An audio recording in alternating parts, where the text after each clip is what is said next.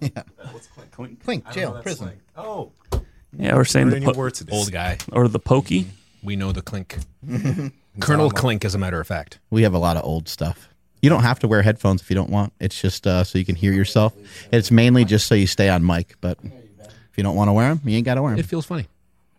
Yeah, you don't need to wear them. Take that. Mm-hmm. Yeah. Cool. Good. We're working. All right, what you got, Mark? So, Derek, when was the first time you started to develop feelings for my brother Chris? Probably the first moment I saw him at Gold's. At Gold's Gym. And what year was that? I'm thinking that's probably about 7, 8 years ago. What kind of feels were they? Good feels. Oh, okay, good. All good feels. Derek, you're going to have to explain, especially to the YouTube people, what's going on with these sunglasses. Those of you that can't see them on YouTube, those are listening on iTunes. My buddy Derek, his future's so bright, he's got to wear shades all day long. Yeah. Either that or I got the short end of the stick in that genetics. I have a degenerative neurological condition, which in simple terms is the optic nerve sucks. It picks everything up at a really high level. So the studio lights, they suck. Sunlight sucks. Headlights on cars suck. It becomes very uncomfortable, very painful, and the only way of mitigating that is to wear glasses all the time. And then what happens? Just get like headaches and things like that? When you've had your picture taken, you get that flash, right? Yeah, you get that little burn. You kind of It's see like it there that for a you while. all the time. I get that all the time from everything. Damn. But as far as I'm concerned at this point, the fact that my eyes still work, I'm ahead of the game. I just have to deal with it. I'm it is a possibility that I could go blind, and I'm kind of looking forward to that maybe happening because I'm going to be hitting everybody I can with my stick. I'm just going to be walking around wailing. Beating with the that hell out of thing. everybody? Yep. How'd you get into, manufacturing some equipment? Because, you're just in the gym now, you were showing us the triad dumbbells or triads, and we've had them for quite some time. And you have a lot of other products. Obviously, you've been into fitness for a long time. But how'd you get into this game of making stuff? Because it's actually really hard. And what you manufactured, that certainly doesn't look like an easy route. No. The equipment thing, I guess my first foray into that was probably back in 92, 93. A guy that I knew back in Winnipeg. I don't know if you're familiar with Hoth. It's a small city on Hoth. We opened up an equipment store, pooled some money together, started buying stuff, started reselling. We ran that retail for a while. Then I got into the wholesale end a little bit. And it just got to the point where I got tired of using singular equipment, single purpose stuff. I wanted something that was a little bit more versatile and something that made things harder to train, not easier to train. There's always, it's super comfortable or it's contoured or it makes it easy. Why? I thought training was supposed to be hard. Thought it was supposed to make us better, not weaker. Something like a slingshot makes it more comfortable to bench press. Exactly. Takes all Totally the pressure off. against my mindset. Well, whoever made that is just a total puss, right? Well, maybe the puss made money from it, and I haven't made shit out of this, so it's all good. Sometimes harder is not always better. Yeah, probably, one of the products that I see the most on social media anyway is those sliders that you made. And these aren't your ordinary Kobe sliders. These are quite different, right? Yeah. The omnidirectional platform, meaning they'll go forward, backward, side to side, and rotate simultaneously. Now, those are the first generation. They've gone through a lot of changes over the years. And one of the best ways to describe it is Bambi on ice. For the first time you use it, your legs or arms are flailing all over the place until you have that muscular control to make sure that you're moving exactly where you want to move. Just makes things tougher. I like some of the principles of what you have because it's so challenging. Like in this case, you don't need any sort of weight. It's just people literally sliding their arms and feet on the ground on the equipment. And again, the triad, is putting the surface area is bigger, so therefore it's kind of making it harder. It's the center of gravity is much different, making it more difficult. Yeah, you change the leverage of anything. No different if you guys are just doing, say, traditional bench, narrow grip to wide grip. Is it still bench press? Absolutely, but does it changes? What muscles are being used to what extent? Absolutely, same idea. I think from what I remember, like you're actually like making these things physically. Yeah. Do you There's, have, like, I have a a number of Welding sub-suppliers. background and stuff. I've done a little bit of welding, but thanks to the eyeballs, it's not something I should be doing a lot of. So over time, it's gotten to the point now where I have different people handling different components of the manufacturing process. Much like most people who produce a t-shirt or something else, they'll have someone make the shirt and they'll have someone do the screen printing. Right. And how did you transition into being someone that just makes a product into trying to form a business? Because that's it's not all the same thing. As I found out the hard way myself, I invented something and then I'm like, oh crap, now what do I do with this thing? Well, I think a lot of it, as with most things in life, it really boils to what your intent is. I didn't create havoc or start the brand and come up with these designs to be a millionaire. That was not my thing. I just simply wanted some cool stuff to play with, to train with, to use with training clients. Will they take over the world? Who knows? But that wasn't my goal. That wasn't the plan from the beginning. It was just come up with something cool. And then it was, oh, hey, I want a pair of those. Next person, oh, I want some of those. Then it sort of morphed to a business. How'd you get into fitness? That would have been the last day of school in the 8th grade. A bunch of us were just hanging out. A couple guys came back from 7-Eleven, and one of them, who, just so he doesn't go to jail, I won't name him, he came back with a stolen Muscle and Fitness magazine. It had Larry Scott and Betty Weeder on it. And he didn't know what to do with it, and I said, I'll take it. Took it home, read it cover to cover, and was hooked on the bodybuilding scene from that moment. That's great. So you just, you checked it out and you're just kind of like wondering, like, how do these people get built like this sort of thing? One of the guys in that issue was Rich Gaspari, and he was training legs. That's great. And I had never seen a human being with legs like that before. And I thought it was just fascinating. Like, I want legs. Don't care about chest, don't care about arms. I want legs. So that's what really got me into it. So, doing the bodybuilding in the early years, transitioned into the retail store, which then transitioned into the personal training and then the equipment design. Why is it that my brother, the first time he met you, you were wearing a mask? What's that about? What were you doing? Yeah, I think it's I may have bad been, enough you got the shades on inside, and then now you're wearing a mask and everything. Now else. I'm wearing a mask. Gold's Gym. It was the first generation of the elevation training mask. I don't know if you remember those when they first came out. Why?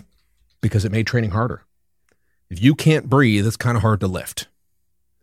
And so that's how I would train all the time. I'm recognizing a theme here. Mm-hmm. Did you do like bodybuilding shows and stuff? Because you said you were interested in bodybuilding. I did one in high school. Yeah. Young. Okay. Very young. I was 3 years worth of training from, when I started lifting to when that show was. It was 3 years. So back in the day, the province of Manitoba, they would have an annual high school bodybuilding show. So kids from all over the province, much like a state, would come and compete. Now, there was no real fixed weight classes. They would see who showed up and then divvy it up as fairly as they could figure. But it was an interesting experience and ended up helping a couple people in subsequent years with posing routines stemming from that. Yeah. You like things to be difficult. Do you still, make things difficult for yourself when it comes to like fitness and when it comes to nutrition? Do you mess around with like fasting? Do you have a particular style of diet and stuff like that? I've dabbled with the fasting a little bit. What I have been focused on nutritionally for the last year and a half, let's say, is we'll say loose carnivore in that. And I've spoken to Chris about it, about 90-10. 90% of the time I'm carnivore, 10% I'm eating whatever Chocolate. the fuck I want. Snickers, peanut butter. Yeah. Usually I'm good with that.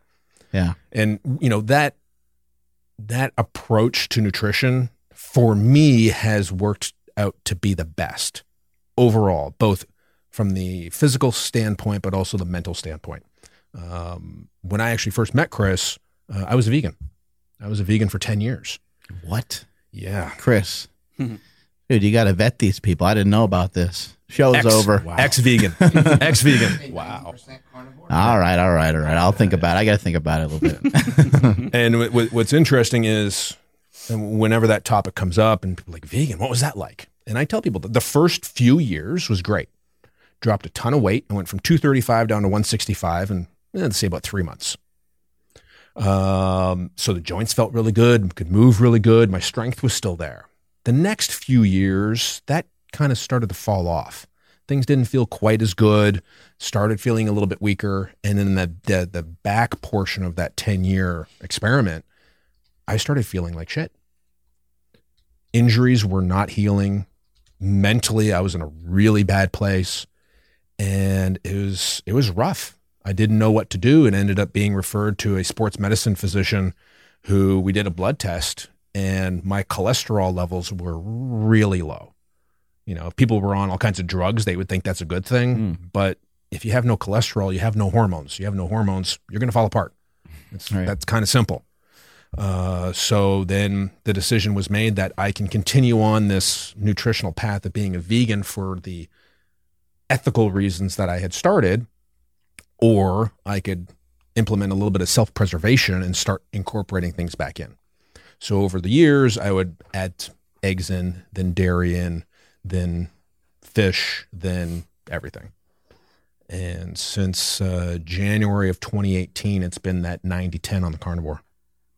Is it ever hard at all? Because you mentioned ethical reasons, or have you kind of changed your point of view on that? Well, it's pretty simple. Where do you draw the line?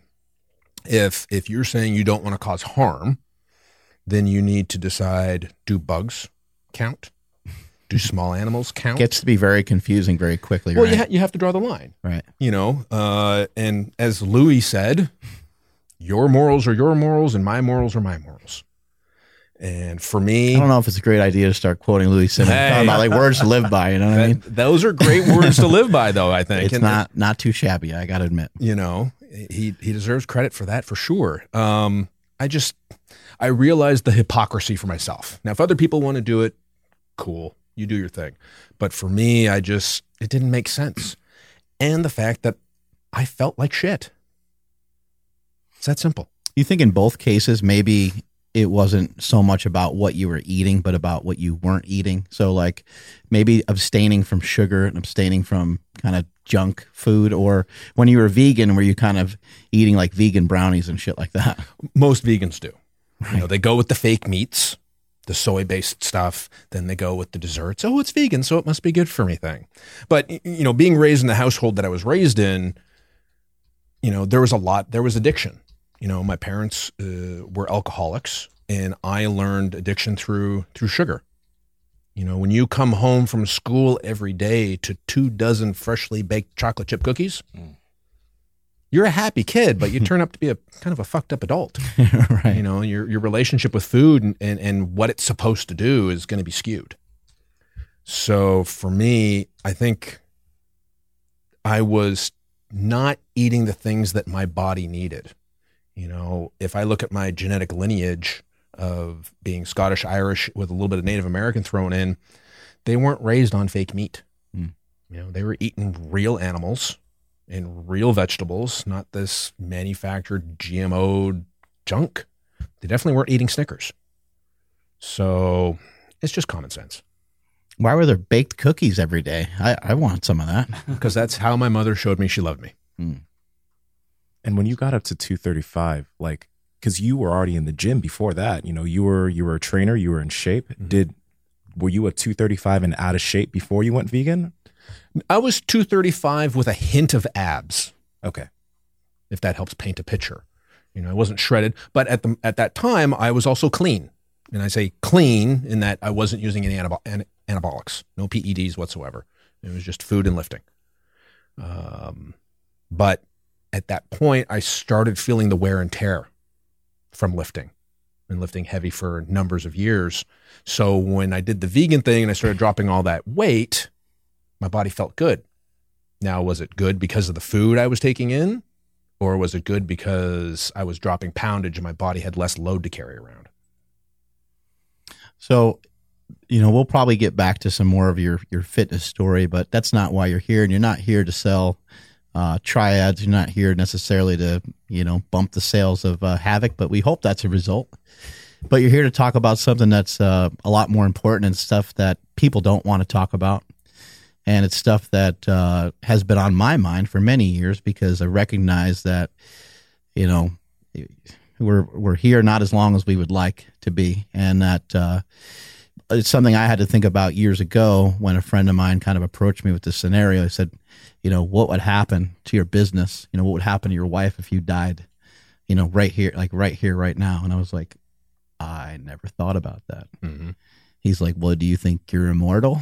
And I was like, I don't believe I am, And so he's like, well, you better get that shit straightened out. And so part of, trying to build this whole thing up and getting more people involved in this business has been dedicated to that, to make sure that, maybe not only she's taken care of, but my children and maybe many bells for years to come, or we'll see where we end up with all that. But it is something that I had to contemplate. But luckily, I did it with the luxury of me still being here and my wife still being around. But you didn't have that luxury. You had to think about it because something happened.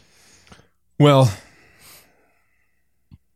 the idea of mortality and death has always been present throughout my life. But when I watched my wife die in front of me, that changed my perspective on everything. I've told plenty of people, Havoc thing, love designing, hate the rest of it. I could care less. I just don't. All I truly want to do, the only thing I feel compelled to do is to talk about death, to start hopefully getting people to think about it in a different way. Because right now, most people don't think about it at all. And if you bring it up, they turn tail and run. And that's just, it's naive and it's dangerous to have that approach with something that we are all going to face at some point, whether it's ourselves or those around us. Before we dive into your actual story, where should somebody start with this? Because it's a morbid thought, right? And it doesn't make you feel great, but it makes a lot of sense, especially like if you have a significant other. It makes a lot of sense. Many of us that are here right now have parents that are probably in their 60s and 70s, and who knows what's going to happen with them, or who knows what's going to happen with us. We can get hit by a bus or something, right? Where should somebody start? There's two ways, in my opinion. You can either think about your own mortality, or you can think about the people who are important to you. For example, what if while we're podcasting here, Andy gets a phone call and she's told she's going to be dead in a month? What next? How do you prepare for that? You just have to dive in. You just have to think about the idea that someone is going to die, and it could be you or it could be somebody else. Then what? What were their wishes? What do they want to see happen once they're gone? You mentioned getting hit by a bus. My brother Archie woke up one day, kissed his wife goodbye. He went to work. Kids went to school. She went to work. She didn't make it. I spoke about this on Boris' podcast. She got run down crossing the street, try to go to the office. Gone. No opportunity to have final words, no opportunity to discuss the things that really matter. It just gone. And we have to be prepared for that because it happens. We don't hear about it often. We rarely talk about it, but it happens. People die all the time.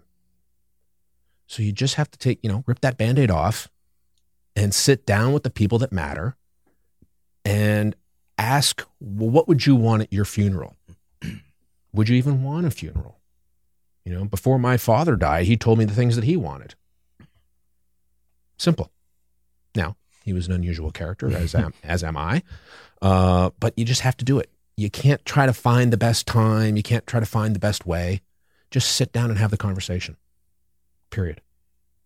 It is, there's a lot to think about. There's definitely financial situations to think about.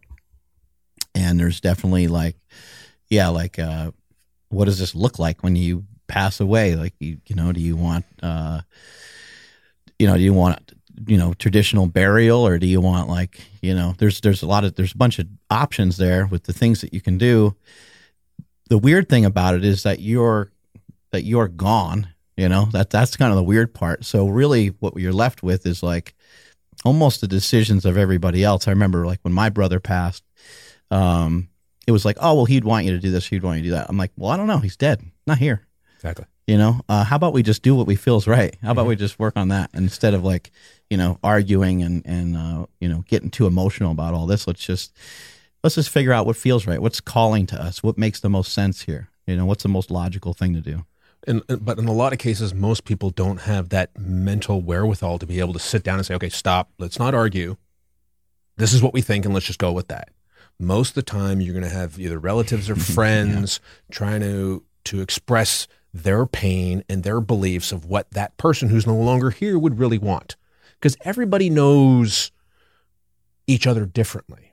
Like your relationship is different than your relationship. So they may know things that the other person doesn't. So the onus has to go on the individual that if you want something specific to happen after you're dead, you need to tell people. You need to be very crystal clear about that to avoid that stress on the people who remain. Like, don't do it for yourself. Do it for everybody else. Just be an adult. You have a wife, you have 2 kids, you have a business. If that stuff is not lined up and something happens, the pressure and pain you put on those people because you're too afraid to talk about it, too afraid to put those things into place. What's wrong with you? Right.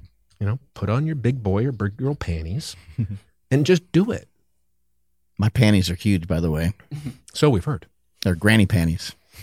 We were talking in the other room, and you were mentioning how throughout your life, you've had a lot of instances where you've just like, death has happened around you. Even if it wasn't just directly affected you, you've just seen it happen a lot.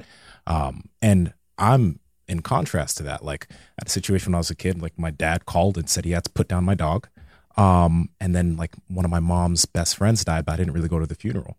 I haven't experienced that much. And no one, if I really think about it, no one in my life has really talked to me about death before. Although like when you were mentioning, it's good to think about it. I think about the people close to me dying a lot. I've never thought about my own death. Mm-hmm.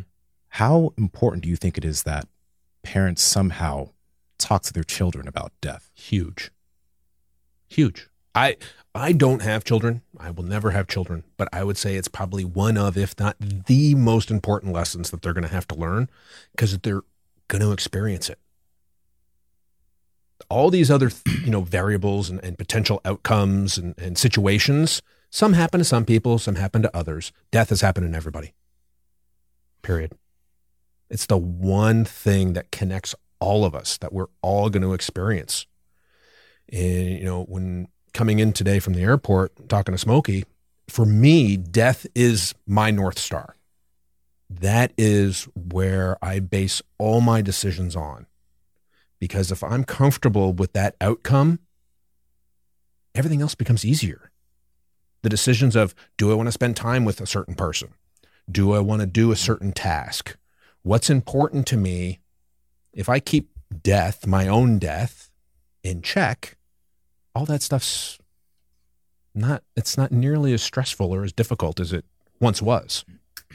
So parents need to. People who are in relationships need to. Myself, while I have my brother and I have my sisters, the only 2 individuals that I am responsible for is the cat and the dog. So I don't have any of those other obligations that most people do. My wife died. She was my purpose. That obligation's not the same anymore. How did she pass? Well, you've actually used that word 3 or 4 times, and I hate it. And I say that because one of the things for me, and I'm not the first person who's had someone die, obviously. I'm not the first person who's seen someone die like Angela did. But our society has chosen to use certain words when it comes to death. To like pretend it didn't happen. To make it nicer and softer and easier. Because, I didn't lose her. I can't find her. You lose your car keys. Mm-hmm. Passing means I can circle the block and come back around. It just doesn't work like that. Those words are not appropriate for what happened. She died painfully and with a lot of suffering that didn't need to happen. So it would be, although I want people to really start thinking about mortality, their own mortality, those around them, death in general, start thinking about the words that they associate with that, because it makes a huge impact. Mental health is something that comes up a lot in this conversation, and I've been very open, both prior to Angela, with Angela, and especially after, about my own thoughts on my own death. And if we use the right words, we can get past a lot of this hesitation and this uncomfortable, sidestepping. Do you mean you thought about killing yourself? Yes. And that was before her death as well? I had always struggled with purpose. I never understood why I was here. Never understood why I was in school. I never understood why I was in a certain relationship or on a job. Not the easiest thing to think about, because who the hell knows? Exactly. I don't think anybody's got that answer, right? So, and I discussed that with her early on in our relationship, but especially when she was sick, and especially after she died, it's morning, noon, and night. It's like, do I want to put a bullet in my head? It's that simple, because she became my purpose. I actually, once we met, once we were together, I finally found my reason for being, and she's gone. How long ago was that you met her? We met August 22nd, 2008. How'd you meet her? We met her at Henano's, I met her at Henano's, which is a dive bar in Venice. Those dive bars in California, you know what I'm saying? You never know. You never know what's going to happen. But, I didn't really belong there. I was a vegan at a time. But you had some sick-ass dance moves. She noticed them. No, not at all. Not at all. I was standing, holding up the wall like I usually do. But the guy I went to the bar with was being a drunken fool. He leaned over to her, said something. I don't know now what it was, but I leaned over to her after he went back to playing pool and said, "That's Joe." That was the beginning. We talked. That was a Saturday. We had a date the following Thursday, and I moved in 2 days after that. Moving in. Moving fast. I like that. And then how did she die ultimately? Ultimately, as far as I'm concerned, I killed her. And what do you mean by that? I was the one, once she was finally back home after the stint in the ICU, after the stint in the care facility, and then a subsequent trip to the hospital again, she came home, was under hospice care, and I was responsible for her medication. I was the one who was giving her the liquid morphine for the pain. And as I outline in the book, liquid morphine is a respiratory depressant, meaning it makes it harder for people to breathe. Now, she had asthma as well as lung cancer, which came about after her breast cancer. So she stopped breathing. And I'm the one who made that happen.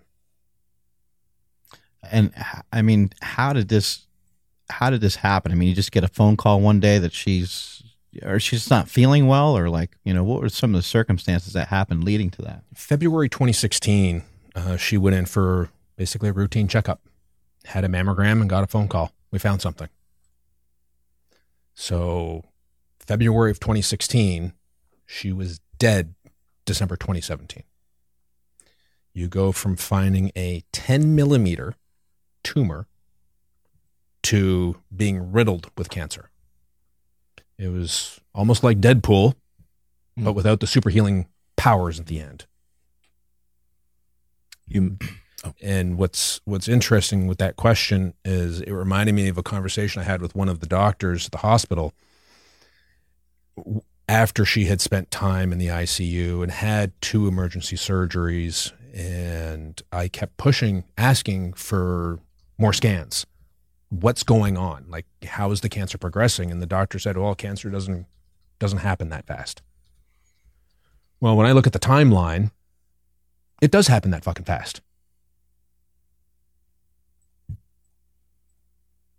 When I was reading through the book, you were talking about that. And then you mentioned while we were talking now about how she went through a lot of unnecessary suffering. you know, the pain when you mentioned about like the medication that she wasn't being given. I don't know how I would have dealt with that situation. You know what I mean? Because it seems like there was just a lot of irresponsibility going on from medical professionals throughout that whole situation. You just said like the tumor did grow that fast, and you're not even a doctor, and you realize that. How should people deal with, like, this is obviously a situation that we would hope doesn't happen, but it does. How can someone who just cares for an individual, or they have an individual in that situation, make it smoother, or just figure things out? That's a lot to unpack. There's a lot of factors involved with that. But if we go back to thinking about death, worst case scenarios, and kind of trying to almost reverse engineer it, think about what it would be like if you were in a hospital and the person who means the most to you is in white knuckled pain and the staff are just walking by the room.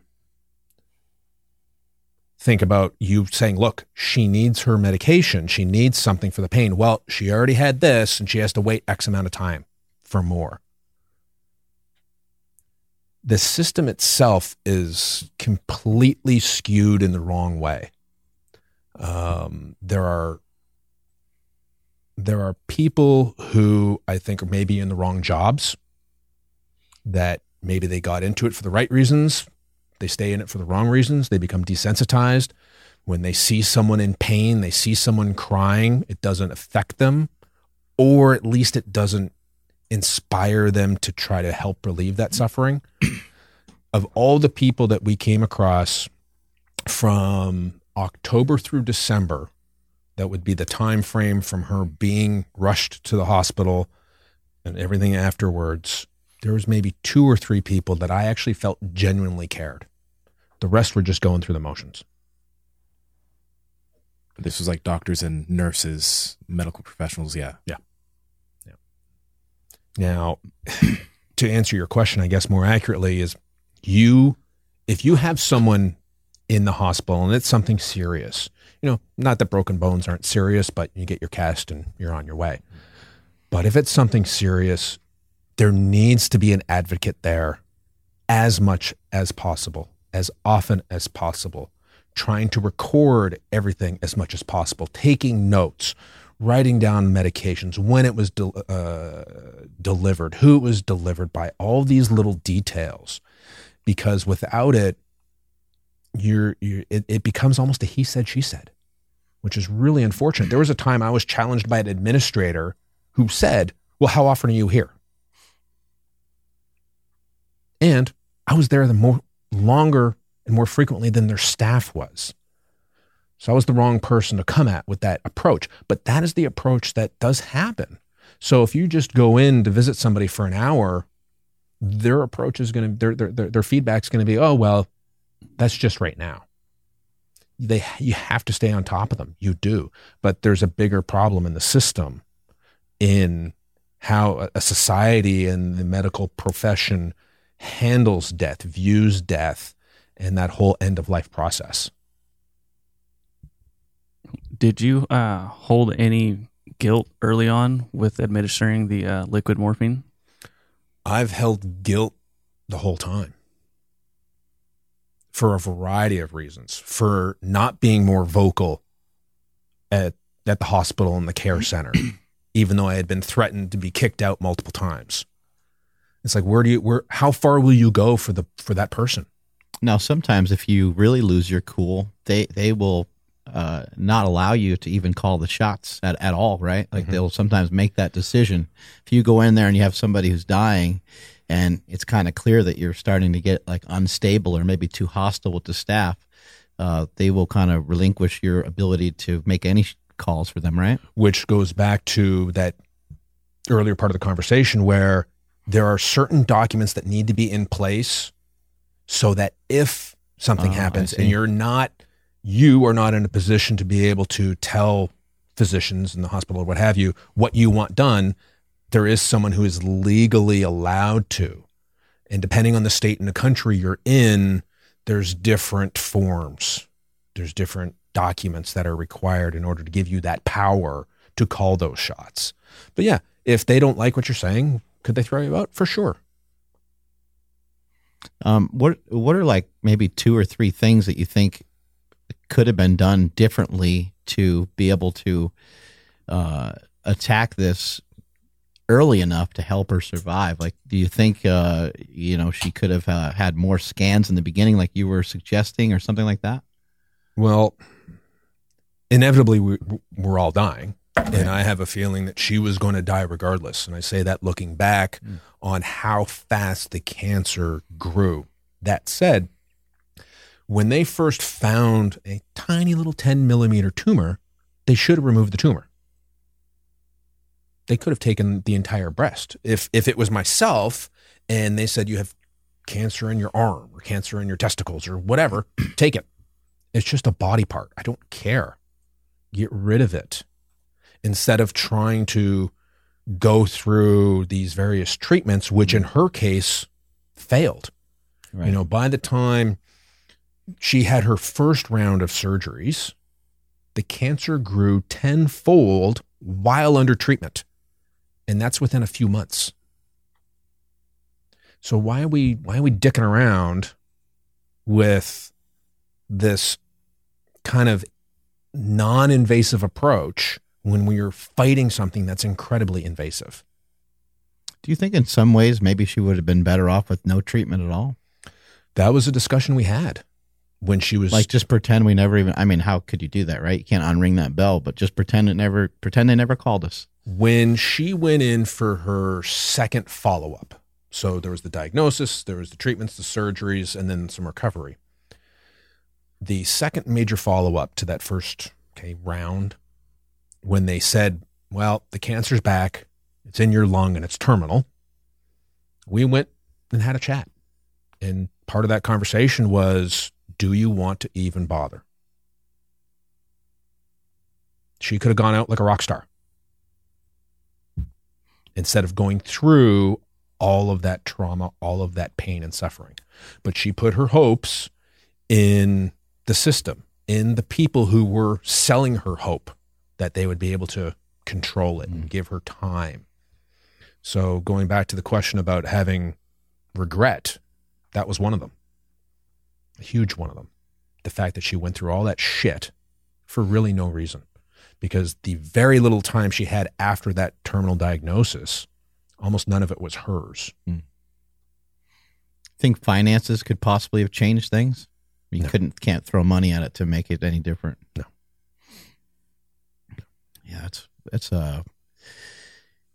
such a wild situation to get thrown into. You must have to learn a lot about the situation. You must have to learn a lot about cancer. Yeah, at some point you probably almost become a doctor. Well, I definitely don't think I'm there, nor would I want to be. I don't want to be associated with those people. Don't get me wrong. There's probably some that are out there that try and do good. Right. But I think when you have a system that profits from misery and suffering, there's things, the scales are tipped in the wrong direction.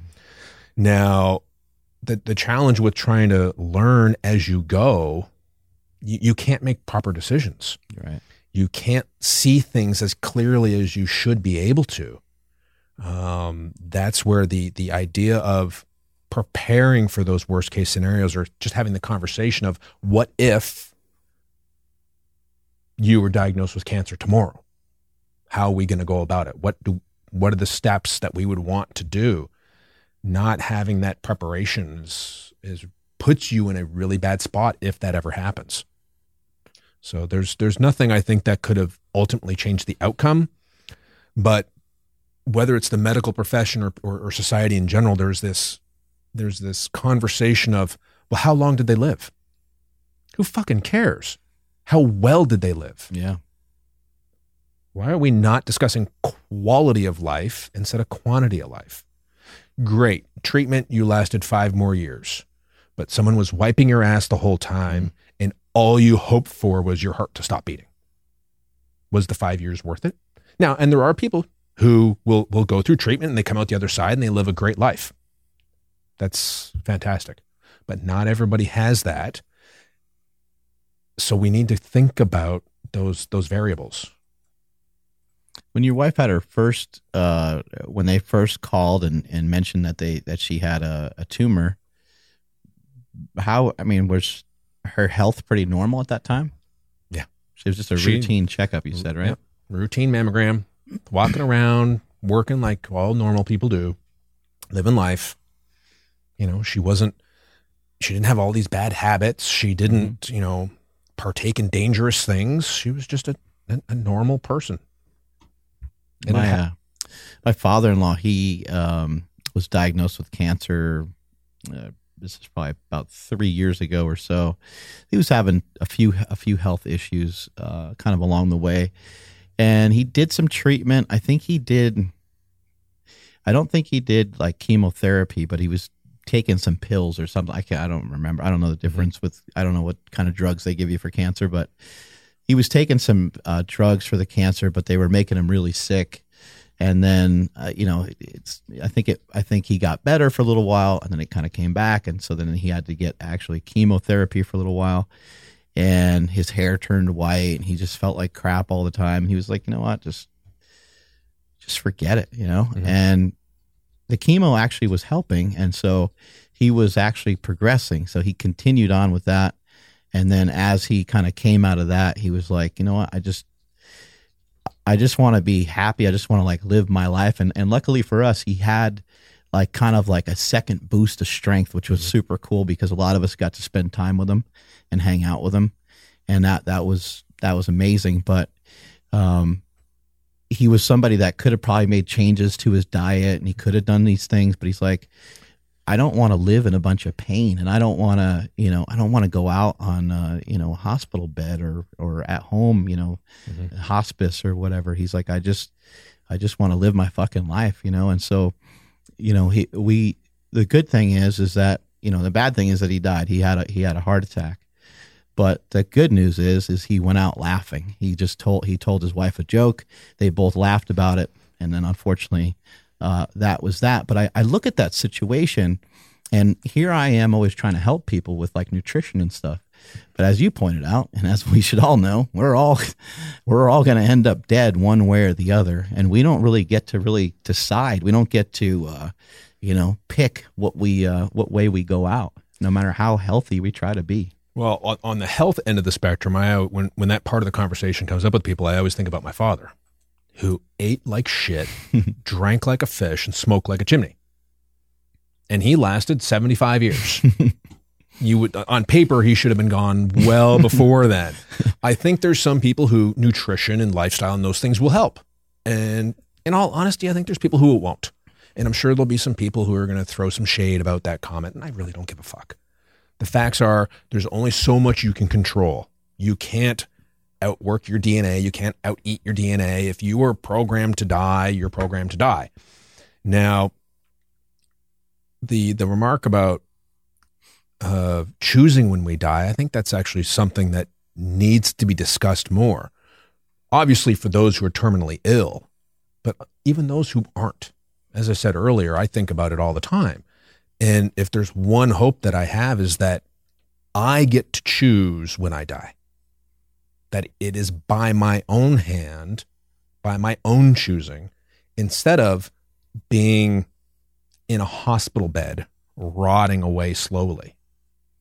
That is not a fate that I want. And I don't think that's a fate anybody should be forced to have to endure. This conversation, blows my mind. I think there's certain countries, I think maybe it's Sweden.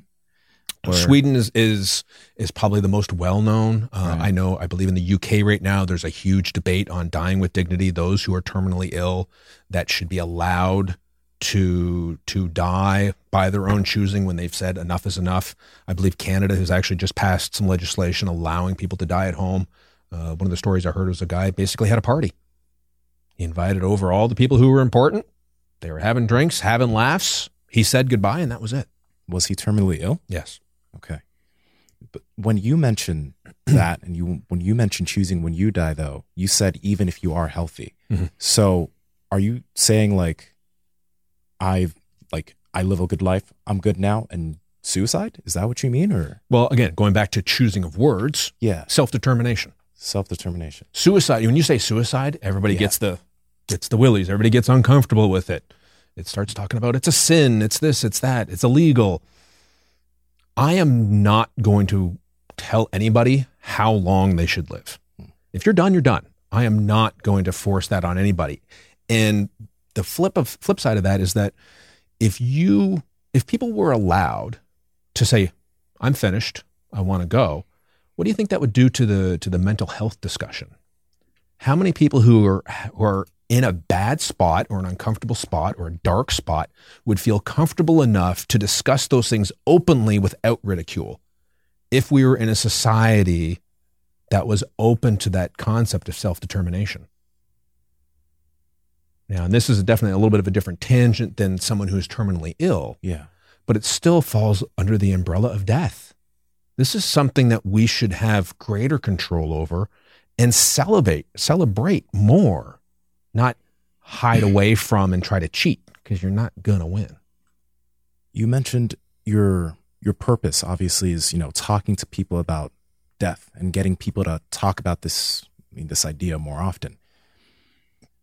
Now, it's not everyone, but, certain individuals that are like, maybe they want to, they want to end their life. They don't feel that they have a meaning or purpose. Mm-hmm. If they were just let's say that legislation comes around where you can do that, where you can go forward with self-determination and end your life. For a lot of individuals, don't you think that would be a bit premature? You're self-actualized. You understand what you want to do. You thought this through. I feel like there's so many people that they think it and they think that's what they want at that time, but it's maybe really not. Do you get what I'm getting at here? 100%. Now, if this is something where it comes into law, undoubtedly the government would have a laundry list of checks and balances and things you'd have to go through, hoops you'd have to jump through.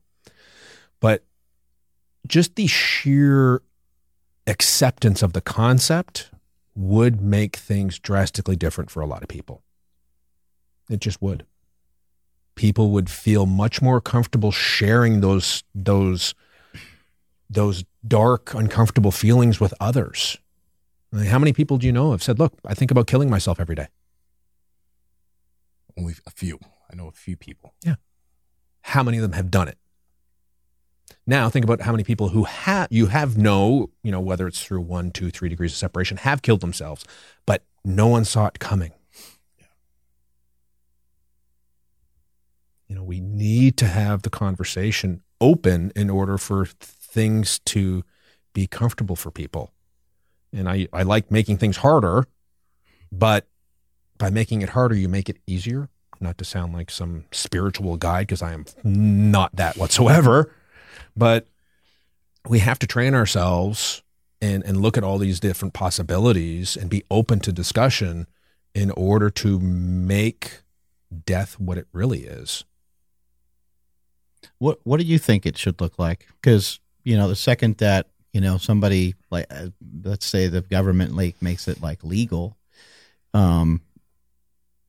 there's going to have to be some stipulations on it. You can't do it before you're 40 or something Well, I'm sure there'd be check out randomly, or these different interviews or therapy sessions or whatever. Right. And that's how the government would ultimately set that up. But I think just removing the stigma of wanting to die. Now, whether it's someone who's young, who's facing challenges, whether it's somebody who's old and terminal, just letting them know that they have that option would give them a freedom they don't get to have right now. Mm. And who am I to tell people what to do? I don't have that right. Whether you want to live or die, that's, as far as I'm concerned, up to you. I think we used to have it in this country. Used to have the option to do it at one point, but I don't know what kind of the rules were behind it. But I'm sure that you had to be probably terminally ill, I would imagine. Well, if I'm not mistaken, and I believe it's flip-flopped back and forth, California is a right to die state if you're terminally ill. The asterisk to that is no physicians are legally obligated to write that prescription. Think about that. You are going to die. You know you're going to die. You feel like you're going to die. You're ready to die. You've come to that point in your life. You're like, look, I don't want to suffer anymore. I'm ready to go. Now you have to go shopping for a doctor who agrees with that moral standard so that they write the prescription. Right. What the fuck? Well, and then even just from a financial standpoint, like you're old, maybe you feel you lived your life. Maybe you've got to see, your grandkids graduate from college. You're just like everything's happened that you've wanted to happen, and then some, maybe. And yeah, like we're all gonna have some regrets and things like that, I'm sure. But you lived the best life you thought you could live. But you're sitting there. Maybe you have the capacity to think, or maybe your family does. And it's like, I don't want this financial strain to carry on for another year or whatever, because it can get insanely expensive. Yeah. And so even from that perspective, it's like, you're going to die anyway. But can we cut this off a little sooner? Who loses out financially if they leave early? Yeah. And this is a whole nother aspect of the conversation. There is far too much money in people being sick and not enough money in people dying. So that explains why a lot of things are the way they are. Whether it's legislation, whether it's what you experience in hospitals or care homes or what have you. There's a lot of shit that happens for money. Imagine if you could pick and you're like, yeah, I want to check out at like 65. Like you just pick an age, but for some reason at like 60, your life is just going, your life's going really good, and you feel super vibrant and everything. And you can't get a refund? Yeah. And you're like, well, I didn't really want to, can I Do you still have your receipt, sir? but again, that idea is kind of like we were talking about earlier, is that there's people who talk about and think about and plan out the Powerball winnings. They never think about, what if I die next Friday? When Angela was diagnosed the second time and they said it was terminal, it was 137 days. From the moment she was walking around like a normal person to being dead. So you'd rather people think about it before they get in your situation. It'll make that situation a little bit easier. They'll be a little bit more prepared for what's going to happen. And I think it'll make their life more enjoyable if they can get comfortable with the concept of that life is not forever. What do you think about this idea of, you hear people say it a lot, and maybe sometimes it's appropriate and maybe it goes along with whatever's going on, but other times you're like, I don't know if that's true. Sometimes people say everything happens for a reason. Fuck you. Right. Explain to me the reason that she had to die the way she died. What do you got? Right. Nothing. I got nothing. Fucking nothing. Right. It's bullshit. Okay. So playing devil's advocate, if I was totally one of those individuals, I'd say, well, you wouldn't be spreading her message right now the way you are if she didn't die. I would burn the world for her to come back. Understandable. Yeah. It's so simple. Earlier you were talking about balance. What if this is just part of that in a weird fucked up way? Yeah, if it is, it is. I have no control over that. But if it's an issue of choice, and that balance we spoke about earlier, kind of, off mic, in that it's never an individual thing. That balance is not just me specifically. I'm not that important in the universe. Universally, sure. Yeah, there's probably balance. Her death means other people may have more enjoyable lives or a more peaceful death. I don't like that balance, though. Personally, fuck everybody else if I had her back. But that's just not an option. On the note of what Mark just mentioned, right? Somebody says, maybe she was meant to die, right? A lot of people, and me included, if someone's going through, and I just had a friend of mine, someone very close to them passed away, and only thing I did, I was just trying to be there for them. I didn't say anything because I didn't know how to deal with the situation. I just knew that I could be there. What should people on the outside do for, first off, the individuals that's there, that's, passing, or not passing, dying, and the individual that you're the closest person to them, and you actually want people around you that care. How can people be better at being there? What should they avoid saying? What can they do? To be subtle as a sledgehammer, shut the fuck up. You have two ears and one mouth. Use them appropriately. Just because you want to say something to comfort them, you need to realize that you may not be able to. So maybe the best thing to do is to not say anything. Just listen. Listen to them vent. Listen, hold them when they're crying. Let them rage. Let them go through what they need to go through, but let them know you're there. It could be something as simple as leaving some meals on the doorstep. Send them a text. Hey, I just left you some food. If you need anything else, I will do whatever I can. Things like that, showing you care is 1,000 times more important than saying you care. What about people that lie to you? Like when someone dies, they just don't know what to do. And so like, you and I are friends, and my brother for a long time, and there'll be people in your life that are on the outside, on the peripheral, like friends like us. And people they'll pretty much flat out lie to you. They're like, "Hey man, I'm there for you anytime you need me." Yeah. And they're really not, they're really not, and they can't be. And then additionally, people will check in for a little while, but the pain wears off quick for them because they're not experiencing it the way that you are. Everybody else gets to go back to their life. Right. And I understand that. I don't for someone who has gone through what I've gone through, and it pales in comparison to what a lot of other people have experienced. A lot of other people have gone through way worse. Those people, there's those who lean in and those who lean out. And sometimes they lean in for a little bit, and sometimes they lean in permanently. I don't begrudge anybody who goes back to their life. I can't. I understand. I just sincerely hope that what they've seen from the periphery impacts them in a positive way. That they're like, holy fuck, look what happened. Look how quickly Angela was taken. What would happen if Andy did or Quinn did? You know what I mean? Like, you start thinking about that situation applied to your world, and hopefully it puts you in a better place to be prepared for those shit fucking moments. But there's things you can do, but there's things you can't. Like, you can't make it better. And probably the worst thing, one of the biggest things for me personally is the language, as I mentioned earlier, the language people use. Passing, lost, she's in a better place. My heart goes out to your family. That was me and Chris's favorite. Thoughts and prayers. You shove those up your ass. They're not really doing any good. They don't do a still fucking dead. thing. Yeah. Actions, not words. One of the things when Angela came home that last time, there was a number of the sisters and other people set up meal train where they each picked a meal and had, either it was from a restaurant or they made it themselves or whatever. And just so we always had food at hand. So it's just one less minuscule thing on our plate. Laundry, someone taking care of the laundry. They pick it up, they go get it laundered, they bring it back.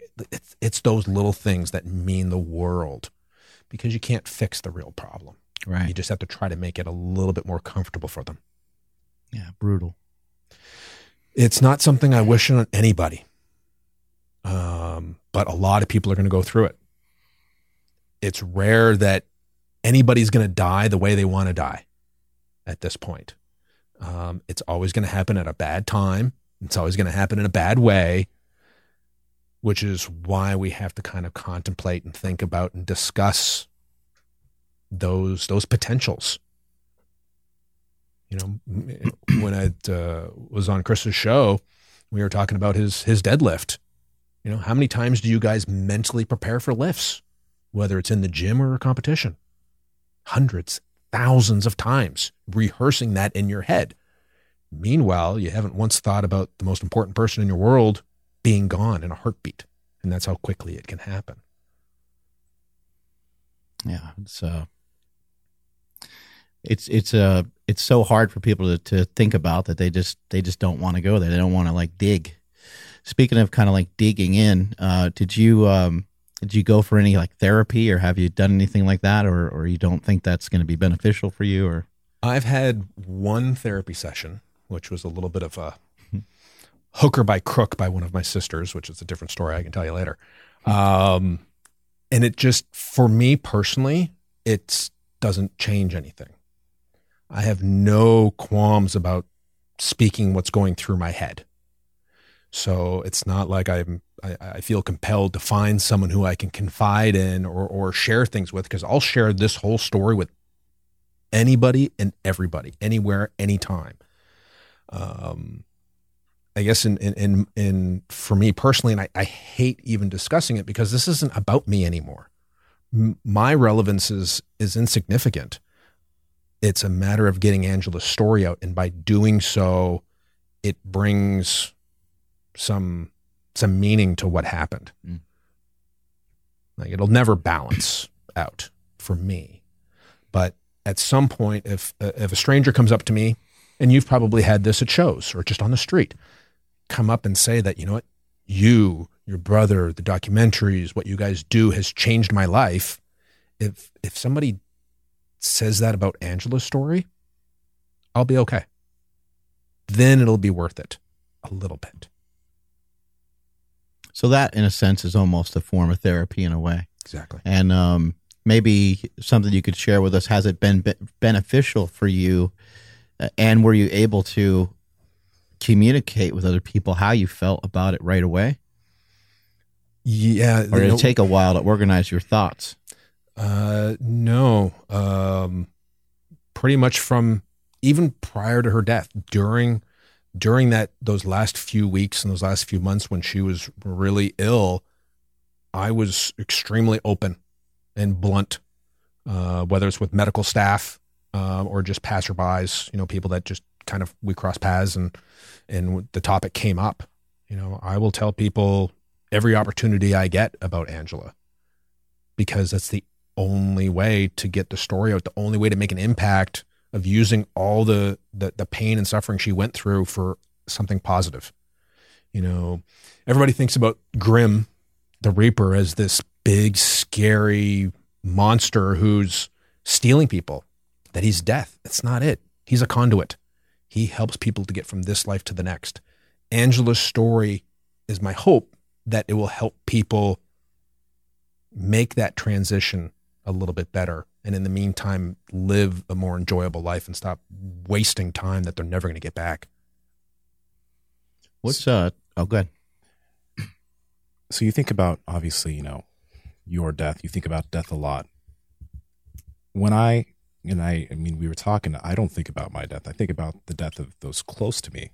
And I got to that point, not because I just started thinking about it. I was reading a book about like negative visualization and stoicism, and it got me realizing that I need to be thinking about that more, although I never thought about my own. And I think about my own, and it scares me when I think about my own death. Does your own... Why? I don't know. It just does. Most people, it comes down to two things, at least for the conversations that I've had. One, the uncertainty of what may be on the other side, if anything. And more pertinent is regret. What didn't you do before you died? What did you want to do before you died? 26, maybe. There's probably a lot of shit he didn't check There's off. A lot of stuff I haven't done. Well, then you might want to make a to-do list. Not saying quit your job and go do all these things and blow everything off. Although if you can pull it, make that work, cool. But if there's a place you've always wanted to go to, why are you not planning that trip? Angela and I discussed Japan on our very first date. It was the one place we both had in common from the get of where we wanted to go.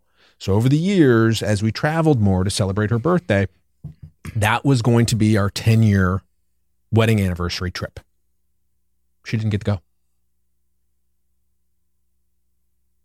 She didn't get to go, partially because we planned other trips first. We set it for that milestone 10 years, and she believed lies that were told to her by the medical profession.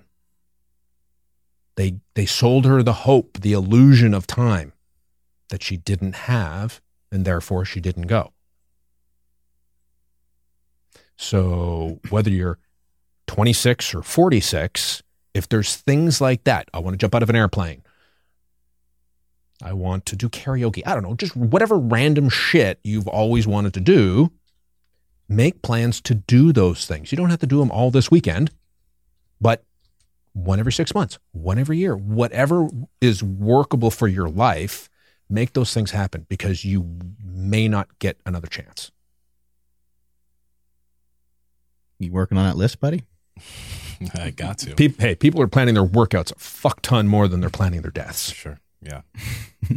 So does that mean that you yourself, when you think about your death, you're not afraid of it? No. And that's not said out of some bravado. It's like, one, and as I've said, I'm not important. I'm not. I'm completely insignificant in the grand scheme of things in the universe. What I'm doing for my intent in the work, I think is important. Sharing her story and trying to push this conversation forward, I think is important. Other people can do it too. And I hope they do. But as far as me dying, if I had a heart attack right now, DNR. Don't get out the paddles. Just let me die. Why haven't you taken your own life? Because I'm not done. In the book, when Angela came home, we discussed all of us dying. Us and the pets. And that was my answer to her when she posed the question. And at the time, I didn't know why. It just felt wrong. And whether that was some weird premonition or whatever to what I'm trying to do now, I don't know. But it's something that crosses my mind all the time. It really boils down to, okay, I'm awake. What am I going to do with today? What am I going to do with my time right now? And if I can't come up with something good, maybe that'll be the day. Do you have depression or have you had depression? I was significantly more depressed when I was a vegan. But, steaks cleared that up. Honestly, I don't know how to answer that question seriously, because that's just a word that gets applied to people who don't fall within the norm. Gets applied to everything. Right? Pretty much. Just because I enjoy speaking about death, it sounds bizarre and people think it's morbid, but maybe that's really what I'm meant to do. Some people are meant to talk about poop stories. That's their calling. Cool. Are they depressed? Are they out of line? No, they're just doing their thing. I think going back to earlier on where people don't feel comfortable sharing their true thoughts, that is where it gets them into trouble. That's where it gets into that kind of clinical state where they're feeling very lost and alone. But I've never been professionally diagnosed as depressed, although I'm sure there'd be a couple people who say I am. Yeah, I guess the question is, like, can you talk about this consistently and relive some of it partially sometimes and also be happy? I laugh. I have some giggles. There's people who I enjoy spending time with, my real family.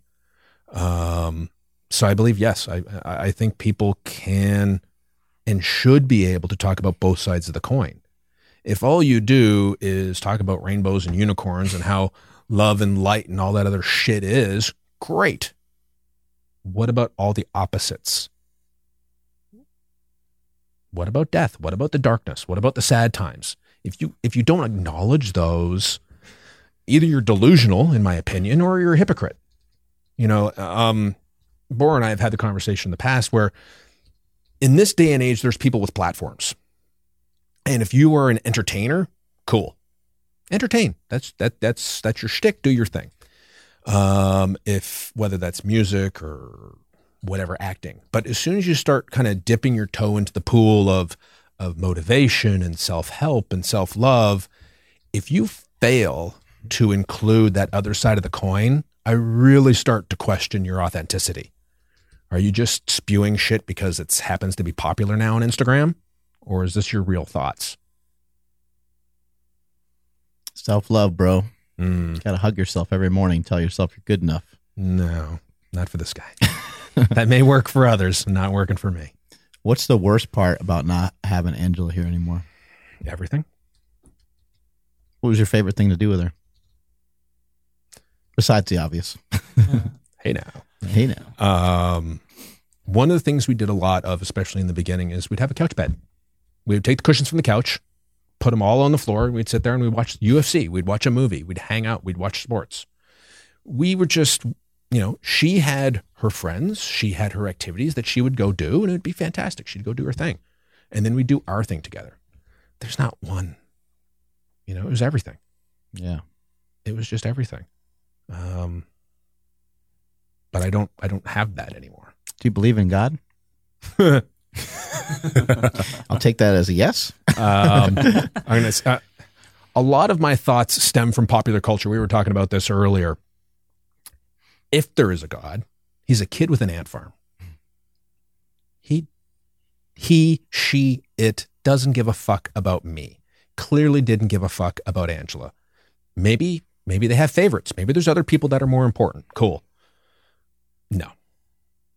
I don't buy into the concept of religion in that way, and I'm sure there'll be a lot of people who get pissed off about it, and I really don't care. You don't buy into the status quo of much of anything, probably anyway, right? Not particularly. Yeah, you're a little different. No, I just, the tattoo across my neck says question everything, and that's everything, whether it's religion or politics or training techniques or nutrition or death, life, all of it. To not question it, to not try to formulate your own opinions, which are always influenced by others. Like none of us were born in a vacuum. No idea is really invented. It's the accumulation and the expression of what we've been exposed to. And for me, the most profound thing that I've been exposed to is watching my wife die. And it's not like it is in the movies. I wish it was. One of the conversations I had with one of the hospice nurses is that I had, I was wondering if it was going to be one of those things where she went to sleep and never woke up. And her response was, if you're lucky. I wasn't. I sat there and watched her suffocate for 4 hours, slowly.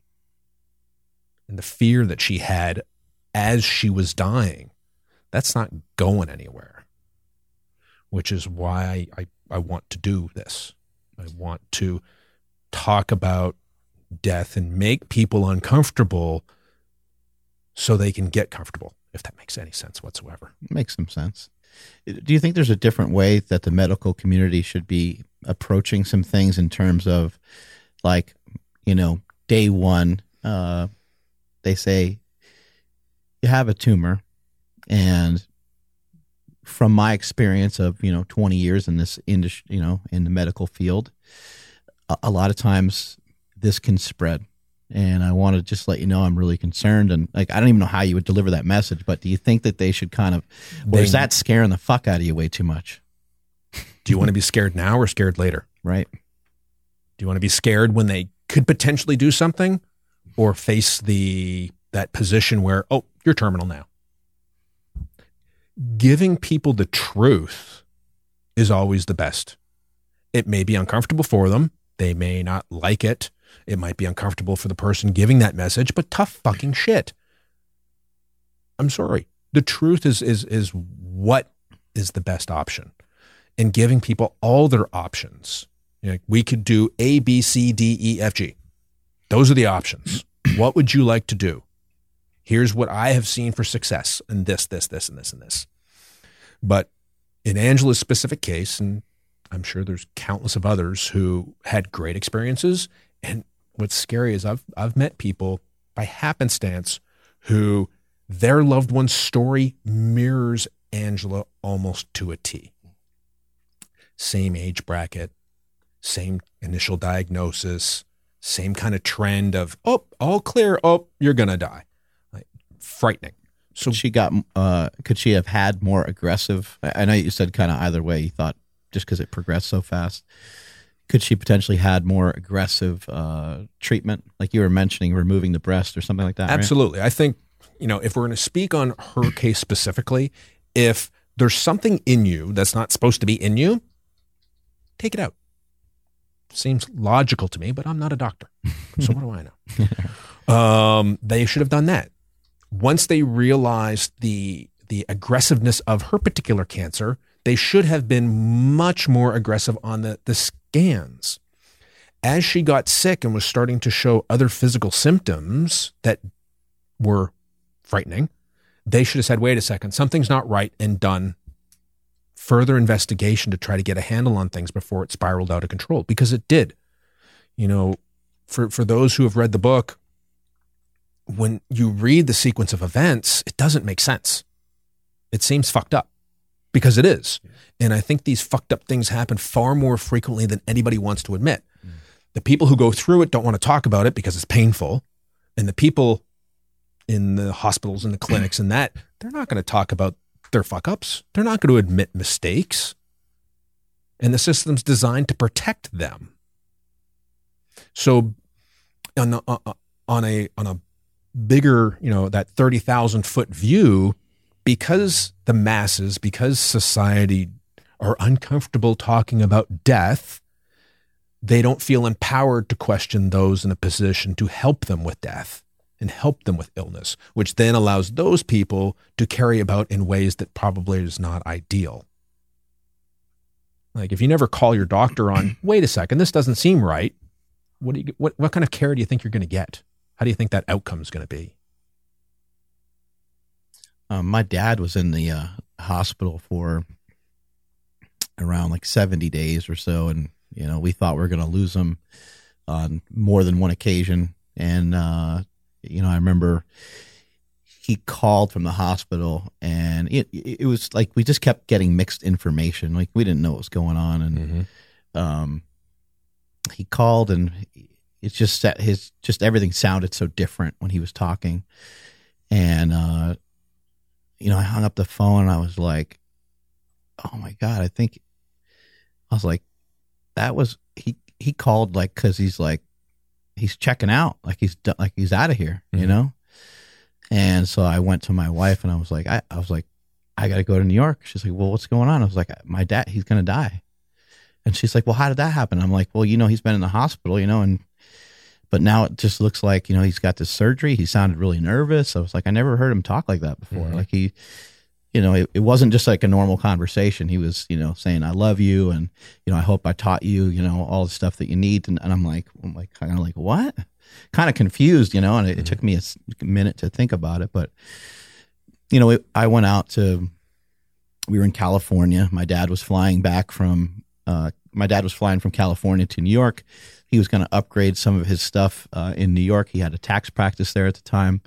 And he was going to update some of his computers and upgrade some stuff. And he was mid-flight and he just wasn't feeling well. And he was like, well, maybe I need to go to the bathroom. So he tried to go to the bathroom. Nothing happened. Then all of a sudden his stomach started to really cramp and turn. And he's like, maybe I have food poisoning. Maybe I need to throw up. So he even tried to make himself throw up.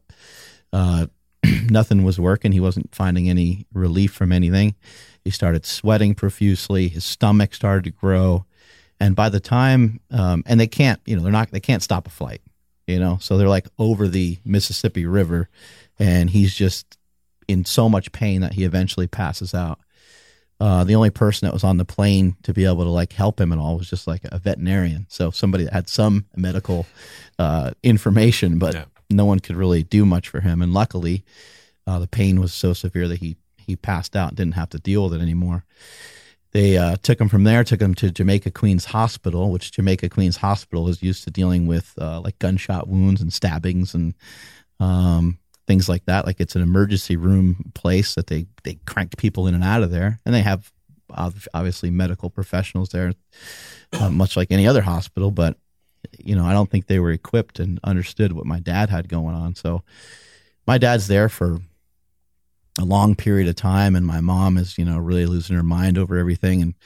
And just things are changing so rapidly daily, as you know. You're like, okay, you're getting this story, now you're getting this story, and this nurse said this, and this nurse said that.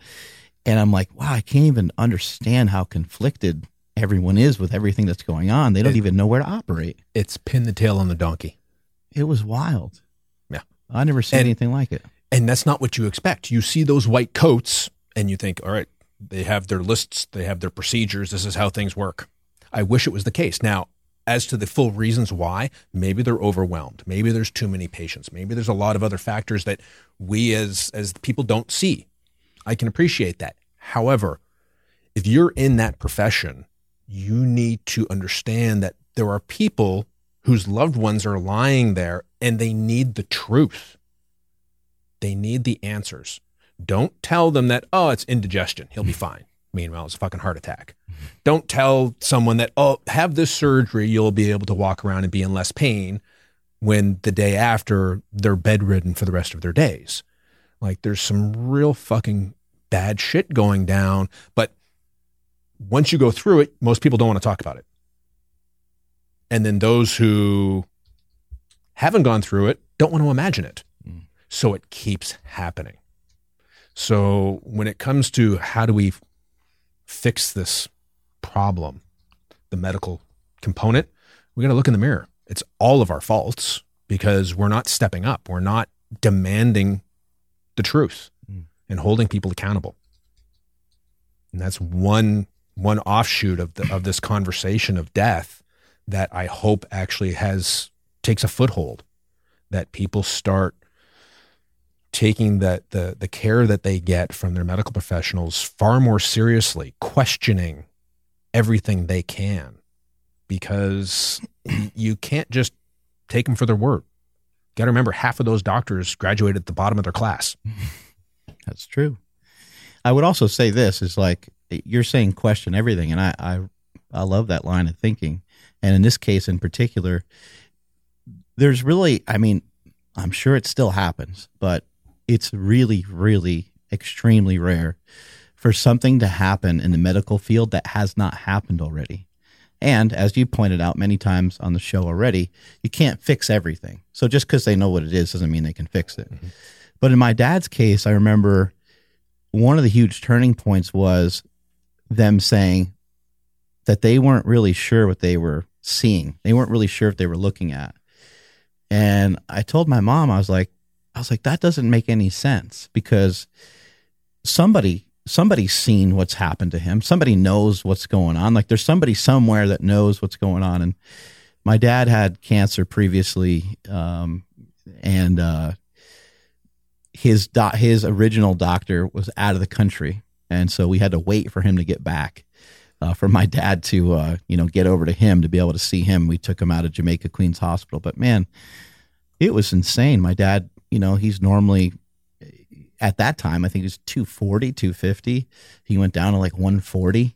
Mm-hmm. I mean, he was skin and bones. It was insane. And it's almost like he went through a war. He's still all messed up. He still has open wounds and all kinds of, complications. And he's just a beast. So luckily he was able to, still, go through life and be happy. Mm-hmm. We're super thankful that he's still here, but it was just absolutely, it was horrific. It was like a nightmare. Mm-hmm. And we were just so like scared each day because we didn't know what was going to happen next. Yeah. Now, on the back end of that, how is the relationship with you and him, knowing that he was that close to dying? Yeah. There's the thing. Some people have that opportunity. They kind of have that scare, we'll call it. Yeah. And then they come back and they're like, holy shit, my perspective is different. They appreciate others more. All those things kind of fall into place a little bit better than those who have never been through that wood chipper. My dad's relationship with everybody improved, because now you're right. Like, his perspective changed and he went like way out of his way. And he's always been kind and he's always been there for me and my brother and everything like that. But now he like goes out of his way. He deliberately goes out of his way to make sure that, he's figuring out a way to like try to make you feel good almost all the time. And there is one of the powers of death, and I've spoken to Chris about this previously. When it comes to the slingshot and the dream, what if Mike hadn't died? Would the dream have happened? Would slingshot would have happened? Like, it's weird when you start trying to, play those alternate timelines or connect those dots in that way. There's a lot more that we can gain by having those conversations about death than I think that we would lose by not having them. They're uncomfortable, but it's much better to have the option to have the conversations with your dad or your mom, your brother, or your wife, or all these people in your life that are important, than it being taken away and having the regret of not being able to. Like, imagine if your dad's on that plane and instead of passing out, he dies. Yeah. all the conversations that were precipitated by that event would never have happened.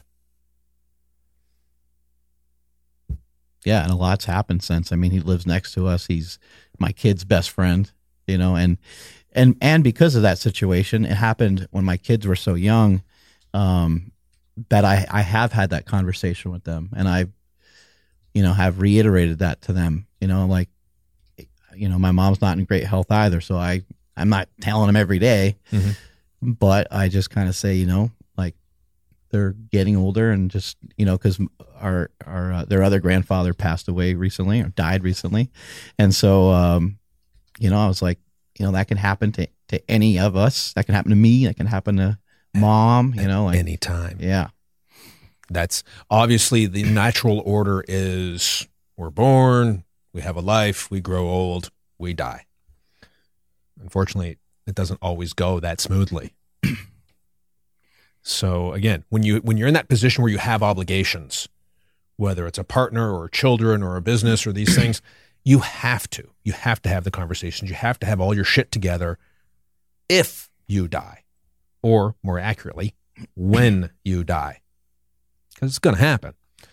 For those who don't have the obligations, maybe it's a little less important, but for their own life, their own enjoyment, acknowledging their own mortality will also change their perspective and change the perspective of those around them. You know, I'm not a big hit at a party, but for those who are in my world, oh man, here he comes, Nsima. I think what happened to Angela in sharing her story has been impactful on them. You know, their priorities have maybe aligned differently. If you knew that, in the book you mentioned that, what's the terminology for what California is when it comes to right to die? Right to die. Did you know that when she was... That was never brought up by any of the medical professionals. Okay. And if you knew that, do you think you would have taken a different route in terms of what happened? 100%. It's that simple. No one in their right mind would choose to go through what she went through. Just wouldn't. So knowing that she had that option that would have been medically sound and legal,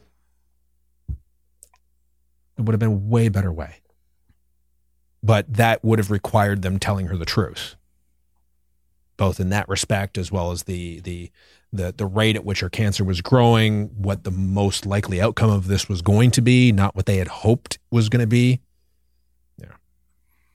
When my dad was in the hospital, I never thought I'd hear those words from him, and luckily I had a friend that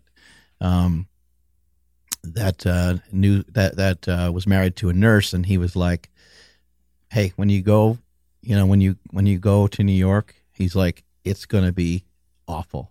He's like, it's gonna be the hardest thing you ever dealt with. It's gonna look awful. It's gonna sound awful. He's like, your dad's gonna say and do things that you would not expect because he's on a lot of drugs and he's probably in a lot of pain." And luckily I was filled in, before I went, because then I was equipped to kind of deal with it. But yeah, he was saying, kill me. He was saying, like, I want to die. Did your wife ever get to that point? Well, as we talked about earlier, we had discussed about dying, all of us. When she was in those last few hours, she was scared. She was. She didn't know what was going to happen. The thing with her situation is that at the end, the liquid morphine, not only does it make it harder for her to breathe, but it made her brain function a lot differently.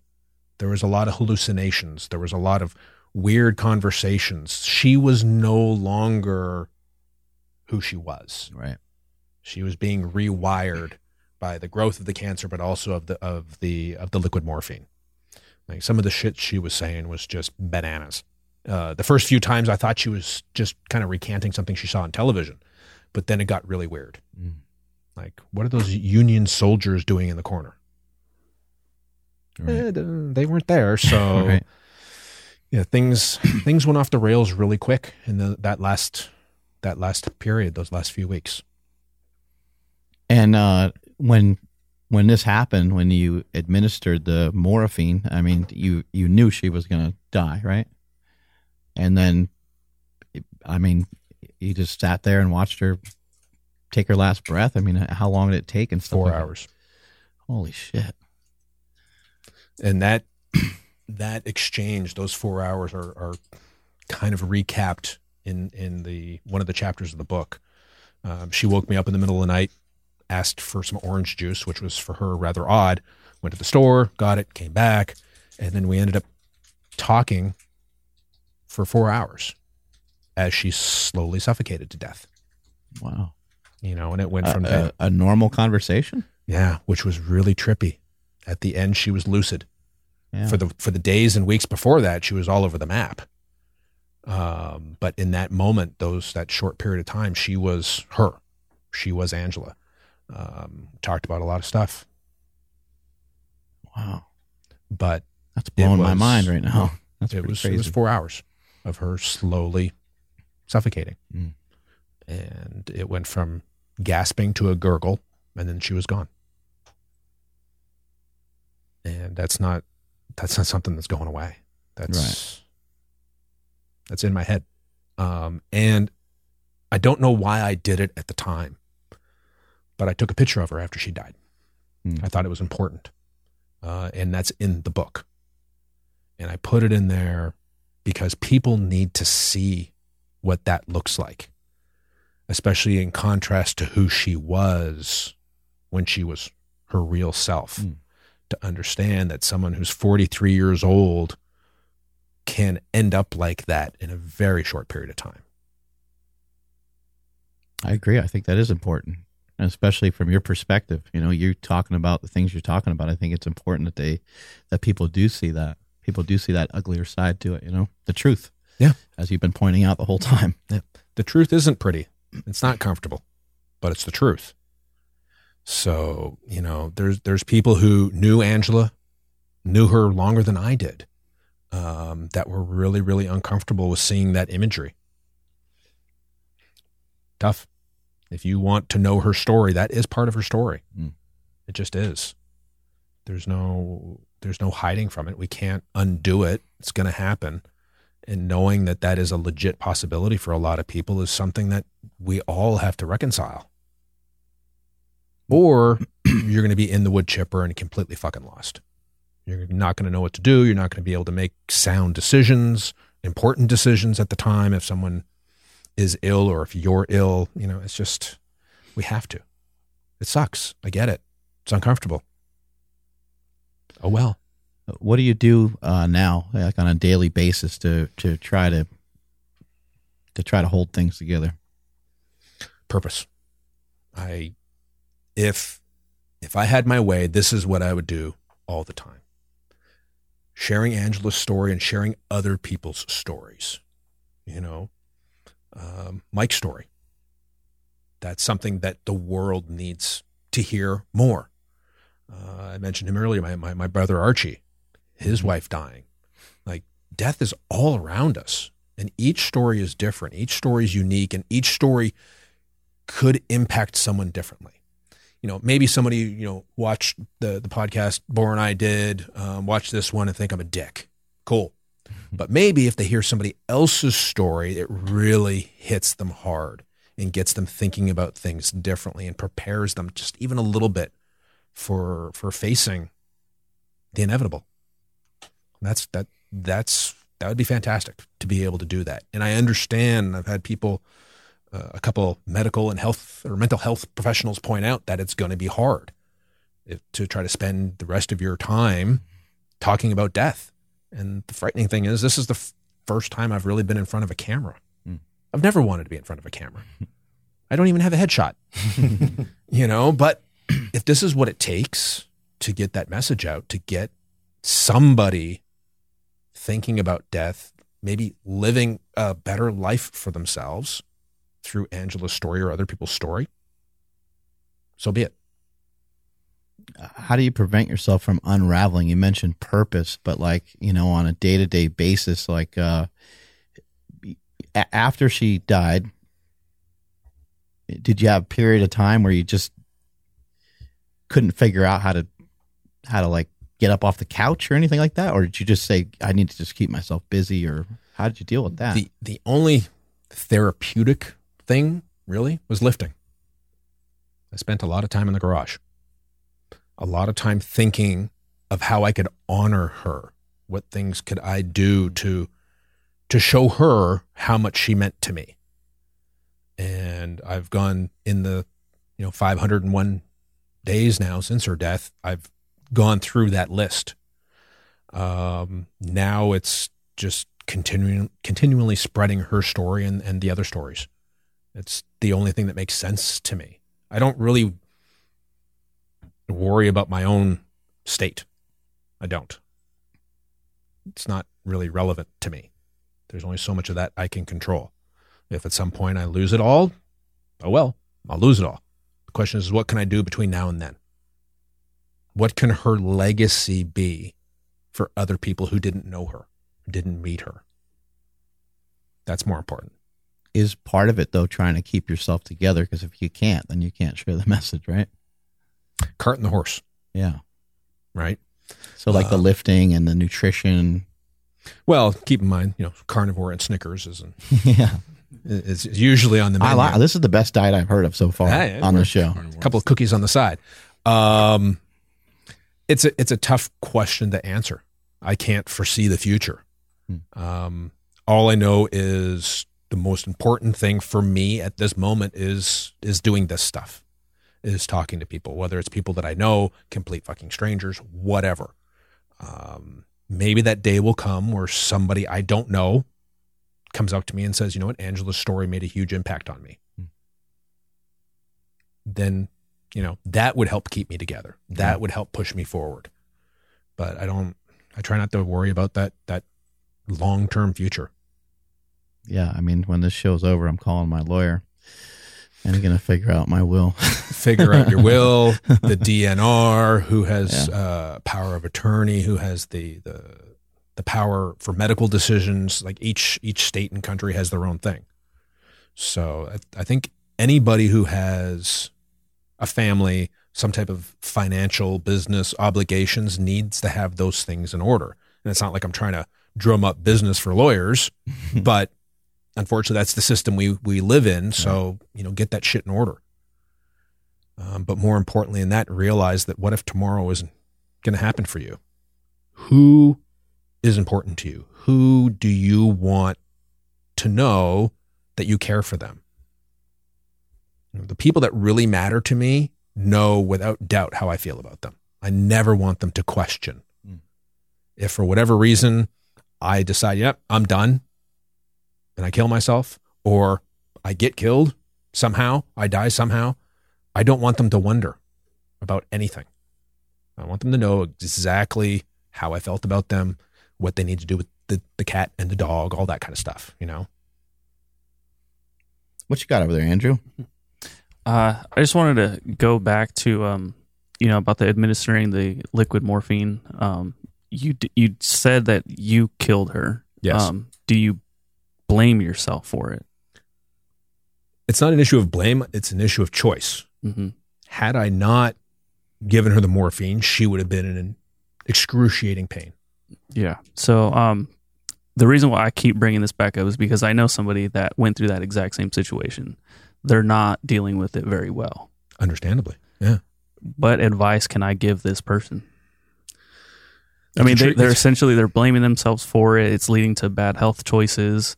It's the worst of the worst that you can think of. There's good days and there's bad days. Yeah. They can't go back. They can't undo that choice. But if they're in a situation where they had to administer medication to somebody and it was that medication that ultimately killed them, they did what was best for them, for their friend, their loved one, what have you. And I don't like to use the analogy, but when your dad took the dog to the vet to put him down, that wasn't out of maliciousness. That was out of compassion. And yeah, the burden is fucking heavy. It sucks having that mind game going of, I did this and that killed them. But what was the alternative? Right. There wasn't one. Mm-hmm. You know, the whole bad lifestyle choices or food or whatever things they're playing with. I personally can't buy into that. Angela was a pescatarian for 20 plus years. There's plenty of people, oh, vegetarians, pescatarians, they're the healthiest, blah, blah, blah. And maybe that's true for everybody else. It wasn't true for her. So for your friend, maybe this person had a horrible lifestyle, but maybe that's not what was the reason they died. They died because they died. And if giving them morphine is what was the thing that killed them, what was the alternative? You know, what was going to happen if they didn't? And I understand there'll be people who won't be able to administer that. You know, if you were with your dad in the hospital again, and you're the one who had to press the button to administer that life-ending dose of medication, would you be able to do it? I got no clue. Think about it. Because that could potentially happen, as it happened for your friend, and in all reality, what happened for Angela. Mm-hmm. You know, I was the one who was providing the bulk of her hospice care at the end. I had no choice. It's what I signed up for. You know, when we got married, I made a promise. Yeah. And I mean, in regards to, you know, you wanting to spread this message or to inform everybody and be on this platform, I can say the most comforting thing I can think of, I can be there for this person, but I have never lived through it. You have. So everything you're saying right now is helping so much more than anything I could ever come up with. Have them reach out to me. The situations sound similar. Obviously, they're not identical, but have them reach out to me. If it'll be helpful for them to talk to somebody who's been through that scenario, I'm available 100% anytime. Cool. Thank you. And that holds true for anybody who's in that fucking spot, who doesn't know what to do, doesn't know how to process what's going on or what they've gone through. It fucking sucks. Yeah. It does. It makes everything else that's happened, at least for me in my life, pale in comparison. It's the worst thing ever. Which, as far as my own death goes, it's a joke in comparison. It really is. I could give a fuck. I don't care. It can't be any harder. Obviously, I don't want to suffer, you know, death by 1,000 cuts, but it's just not, it's not on the same radar. But that game of what if, horrendous. But there is no infinity stones. There's no snapping of the fingers and changing shit back. You have to understand those choices and realize what the alternatives were, if there were any. Mm-hmm. Cool. And then switching gears a little bit, does the key on your neck symbolize anything? This is a giving key. I don't know if you're familiar with those. There's a company out of Los Angeles, I believe, who employs people who are transitioning out of homelessness. And what they do is they stamp inspirational messages on the keys. Oh, okay. And this one was made specially with Angela's initials, given to me by one of my sisters. Okay. So, you know, every little thing, you know, as far as how I function day to day, or even how I choose to pick words or what I wear, is all purpose. You know, this ring was made in my brother's shop. This ring used to be Angela's. Question everything. Like, everything's there for a reason. A lot of it stemming from what she had to go through and what she meant to me. You know, reading through the book, you mentioned the picture of her, I think in like the 8th chapter. And when I read it and I saw that picture, I was like, wait up. I haven't seen a picture of actually seeing, I didn't see her face through the whole book until that very point. Yes. And then at the very last image of her. Yeah. Why? Why'd you do that? Well, one, I wanted the last image of her to be the one I want people to hold, to remember her by, because that's who she was. The first 7 pictures are purposely vague of both of us, because I don't want people seeing us. I want people seeing themselves. I want people imagining that they're the ones in that first picture in the bowling alley, or outside the museum in Portugal, or in the rain room in LACMA. Like, I want people seeing themselves there. Then they need to see her dead, but remember her, who she was, because she was more than just someone who died of cancer. Far more. And that's why I don't have a headshot.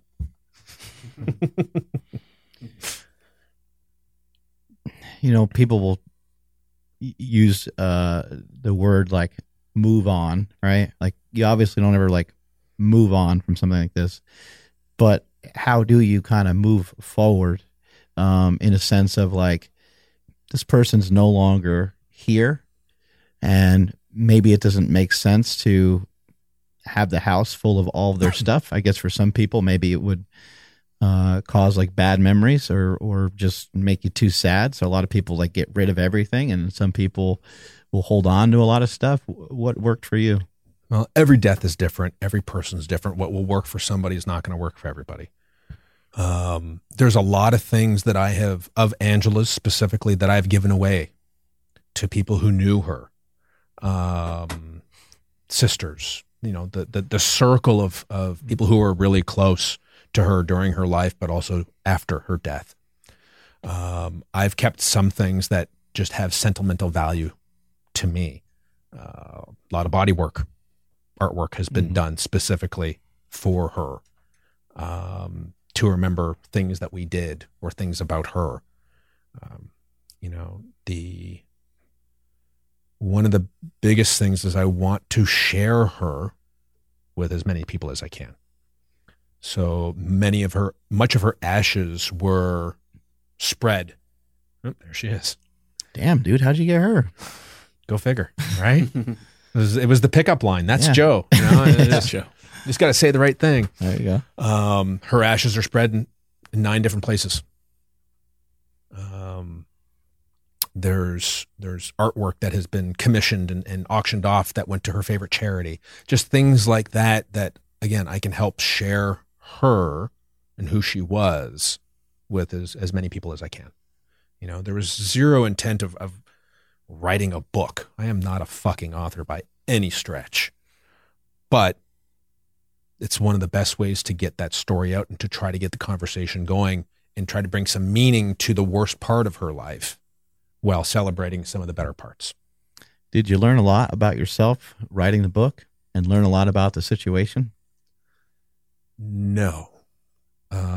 What I will say is it fucking sucked. Yeah, it must have been brutal. Because every time you write it, every time you reread it, you relive it. I understand why people don't like to talk about this kind of stuff. They don't want to talk about the person who's died. They don't want to pull out memories, whether they're happy memories because they're not here anymore, or the bad memories because they're bad. But it has to be done. So the learning part is I didn't really learn much about myself. What I tell many people is that I've kind of always been this way. I'm just not, the dial's been turned to 11. Earlier on in my life, I was a 2 or 3 and just try to follow the program that we're all given at a young age. Tried it, never felt right. Something was wrong. And then I became like a 5 or 6 on the dial. And now I'm bumped to an 11. If somebody asks me a question, I will tell them my truth. If they don't like it, that's not my problem. When she was alive, did you guys talk about death a lot too? We talked about that on our first date.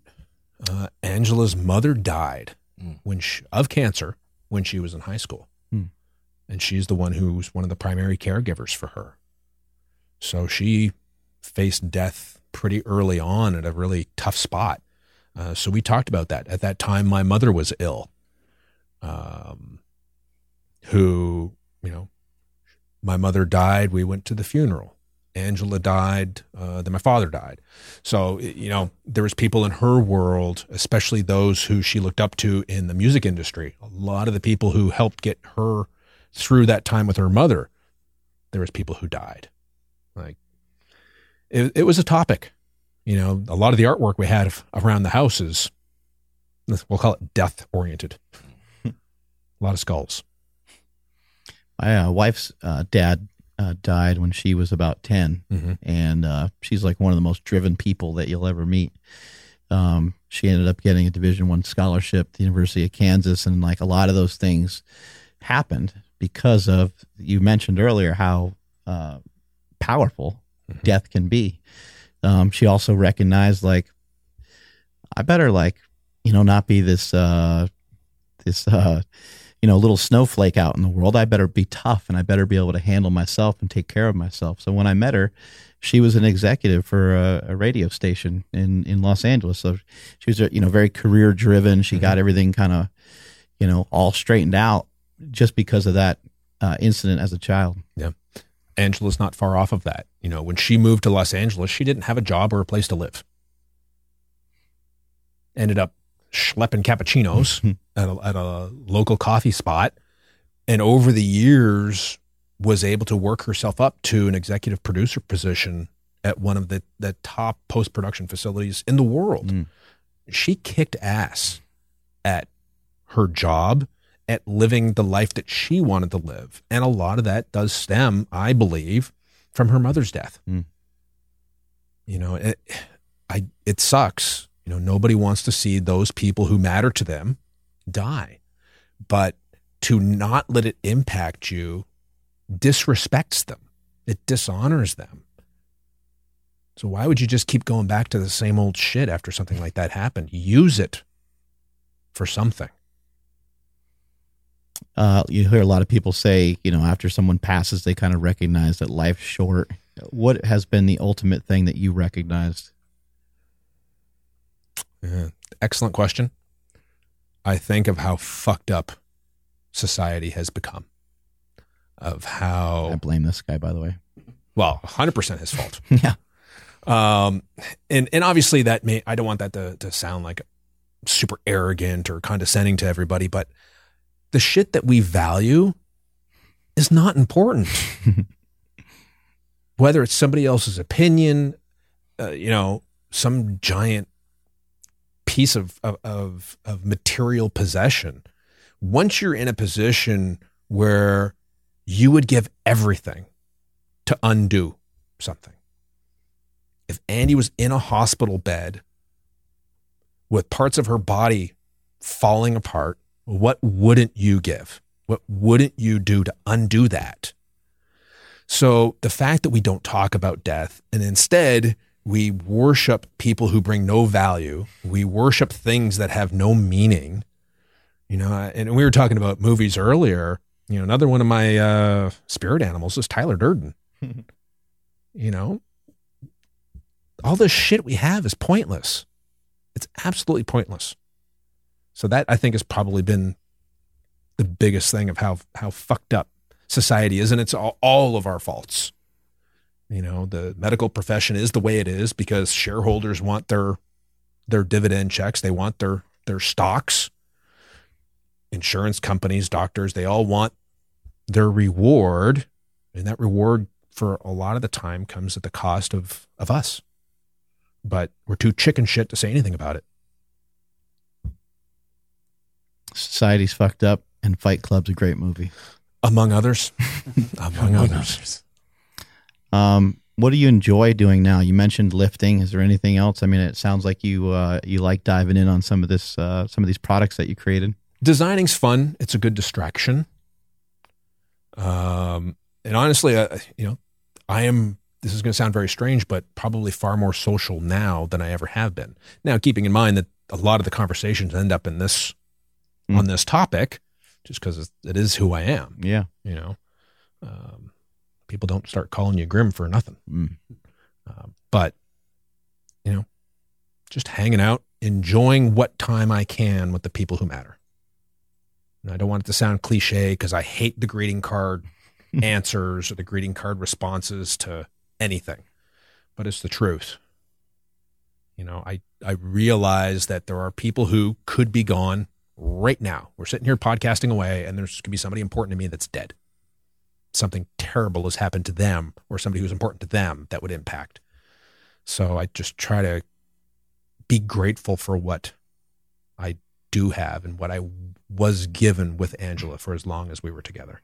I would have to say, out of everything you've said so far on the podcast, some of the most touching things are when you go from the more positive side of things. You mentioned, not that this is positive, but you mentioned the 501 days of her passing, but you then said Death.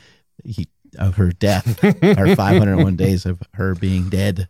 You then mentioned, you kind of flipped it around and said, you're trying to do something daily to honor her.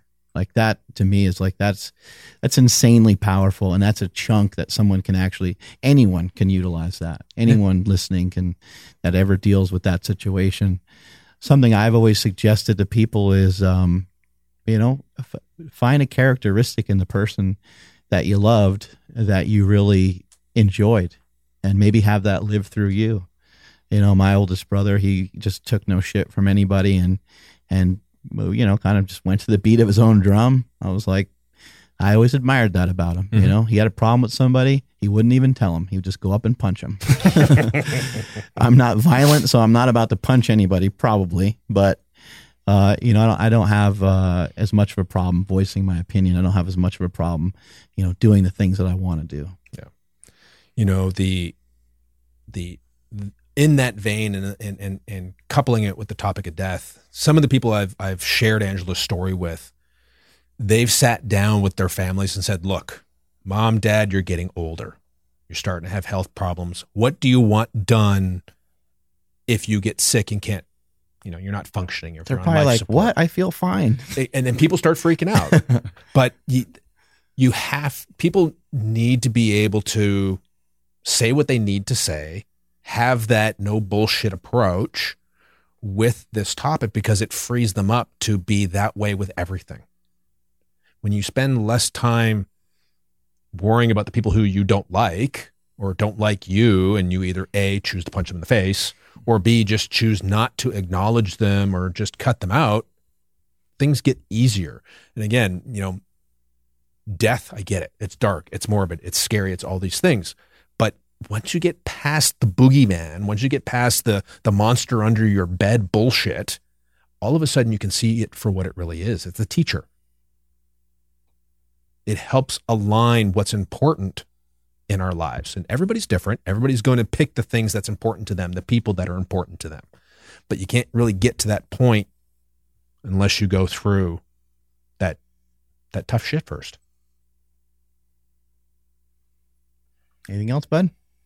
I do have a question. Why does the book go opposite? 9-1. Counting down. Her favorite number was 9, hence 9 chapters, 9 lessons, 9 photos. But we're all counting down. That hourglass is working. The sand is pouring through for all of us. There's no do-overs. There's no pauses. So what are you going to do? Knowing that your time is limited and you may not actually be able to control when it's over, what are you going to do about it now? If you have somebody who's important to you or was important to you, when was the last time you reached out? It's that simple. For people who are listening and think I'm full of shit, cool. When was the last time you called your mother? Some of us can't. Yeah. When was the last time you called your mom? Just talked to her yesterday. Okay, good. Okay. Checking in. Good. But that was the reason I was. Again, everything has purpose. Look at the cover of the book. Purple, her favorite color. If you notice the coffee cup, the teacup that Grimm's holding, it's IWWIWWIWI. I want what I want when I want it. Angela's motto. There was countless times we were in Vegas, one of our favorite places to hang out, and she'd wander on into Prado, or she'd wander on into Stella McCartney, and she'd see something. She goes, I want what I want when I want it, and pull out the credit card and buy her. Now, I would never buy $1,000 purse. I don't see the value there. She did. She loved them. It made her happy. She did what she wanted when she wanted. The table that Grimm's leaning on is a nod to Hanano's, which for anybody who's been to Hanano's knows that it's a very wood kind of decor, old school dive bar. That's why that's there. Everything with purpose. And Joey, you met her. She noticed that in the book, the only thing that was capitalized was Angela's name. Nothing's more important.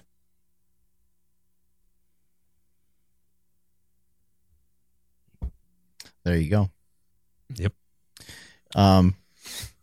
This almost seems like a dumb question, but you've talked about it so many times. You've written a book about it. Do you still cry? On occasion. and it's usually at completely random times. I've had a lot of people reach out who have gone through similar things, partners, friends, whatever, have died. And some of them have been kind of really early on, whether it's like a month or two or what have you. And one of the things I want to share with them is that you have very little control over this grieving process. There's going to be a lot of the what if games that we were talking about earlier in your head. And there's going to be times where out of nowhere, you're just going to start crying. And there's no trigger. There's no, I heard a song or I saw a picture. That can happen. But there's times where just out of nowhere, you get blindsided and overwhelmed with emotion. And some people, I think, try to drown it. Some people try to ignore it. I just don't fight it. If it happens, it happens. The timeline of things is different for everybody. Earlier on, we were talking about what can you do if you're a friend and you want to show you care. You can be there for them. You can listen. And there's also things you don't want to do. Say stupid shit. Like she's in a better place. Like really? You know that? What better place is that? Can you direct me towards that? Because I'd like to see her. I like the map. I know how you feel. Well, unless you've been through the same situation, you don't. So don't say stupid shit. Another one was when you're going back to the depression thing is I've had people say they want to help me or save me from depression. Did I ask for that? No. I am going through what I'm going through at the rate I'm going through it. Trying to meddle it or steer it, especially from the outside, is probably not going to turn out well. Just people need to experience this, and it's painful. It is. But trying to bypass it or hack it is really not going to work out well. Have you noticed you have to let everybody grieve differently, especially the people around you? Because like some people, it could be frustrating, it could be annoying. They maybe keep bringing her up. Hey, remember when she did? And you're like, I was there. You know, like you want to be like frustrated with them, but you got to kind of let them work their way through their own process. 100%. Because everybody knew her a little bit differently. The interesting thing with Angela is she had different groups. She had her work group or a friends from high school group, let's say, or this group or that group. And she kind of kept them all separated. And since her death, I've brought a couple of them together and they have formed relationships amongst themselves, but all of them are going through this process differently at their own speeds. Some of them are doing it kind of, very sheltered or closed off from maybe the group. Others have been really upfront or really close with each other or myself about it. 100%. Every death is different. Every person's grieving process is different. There's no handbook. There's no timeline. You just have to be in it. Otherwise, you cheat that person of honoring them the way they deserve to be honored. But that requires people putting themselves aside for a minute and putting that person who died first. How long was it after she died that you wrote the book? The book it came out 9 months to the day she died. Coincidental. And it took 9 weeks to write. So it's 6 months or so. And for a few months before that, I kind of was trying to formulate it in my head of what I felt needed to be told about her story. Did it start with you intending to like write a book, or were you just kind of like just writing down information when she was sick and she was in the hospital, the care center, and then home, I found myself just jotting down random thoughts, observations, ideas. I don't want to say philosophies because that sounds pretentious, but just things like that.